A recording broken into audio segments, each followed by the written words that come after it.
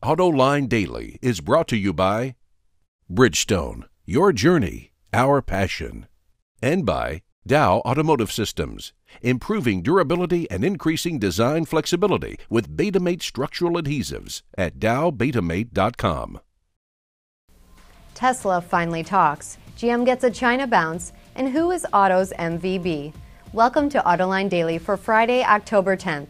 I'm Nicole Geverink, ready to wrap up this week, so let's get right to the news.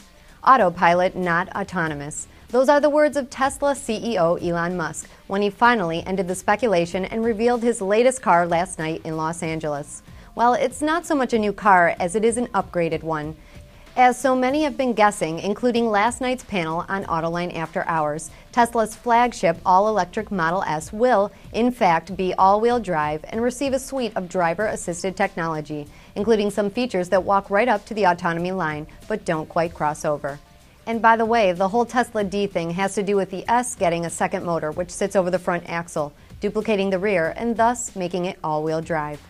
And as much as Mr. Musk would love to sell those cars in the Motor City, right down the street from the Detroit 3, it doesn't look like Michigan lawmakers are cooperating. The Wall Street Journal reports that Tesla executives flew to Michigan's capital city last week to battle a couple of bills that would prevent the automaker from opening any corporate stores, or galleries as the company calls them, in Michigan.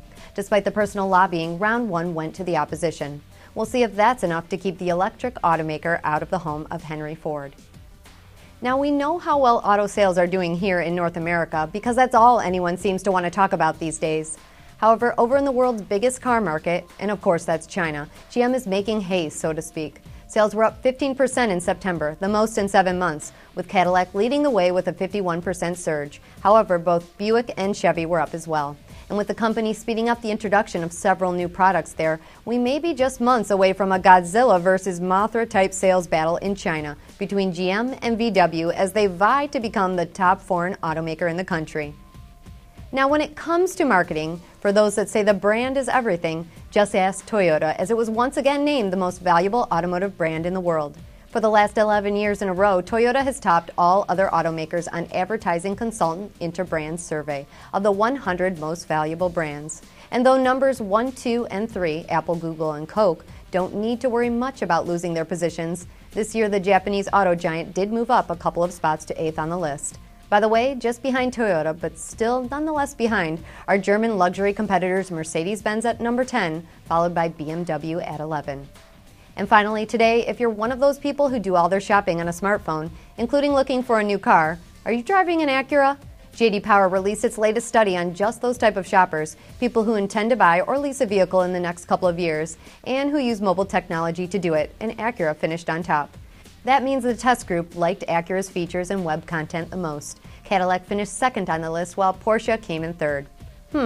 All three premium brands? Wonder if that says anything about those who use smartphones. Maybe that'll be in the next study. Anyway, we'll be right back with a few words on the best way to lose weight without sweating to the oldies with Richard Simmons. Dow Automotive Systems, driving solutions in automotive, commercial transportation, and aftermarket with innovative products like Betamate structural adhesives. Lighter, stronger, safer. dowbetamate.com.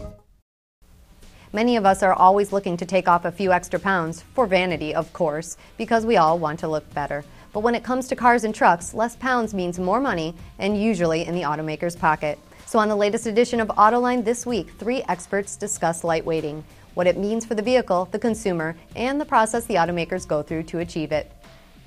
A lot of companies now have this thing called the GRAM strategy, where every item is going through a much thorough.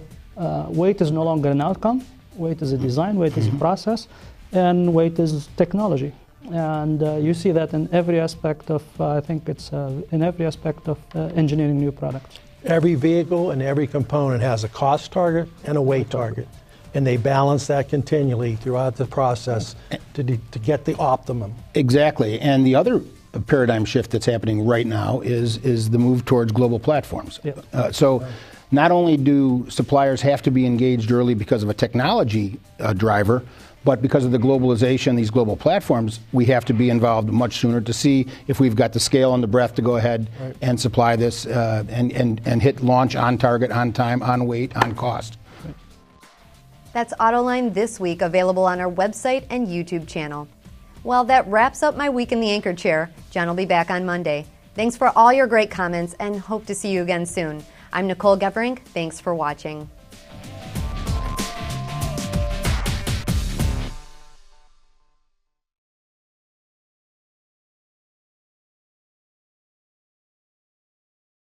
Wards is the industry leader for news, data, and analysis. That's why companies across the globe subscribe to our premium service, maybe even your own. Log in for subscriber access now. Check your company's intranet for details and rely on wardsauto.com to keep you informed.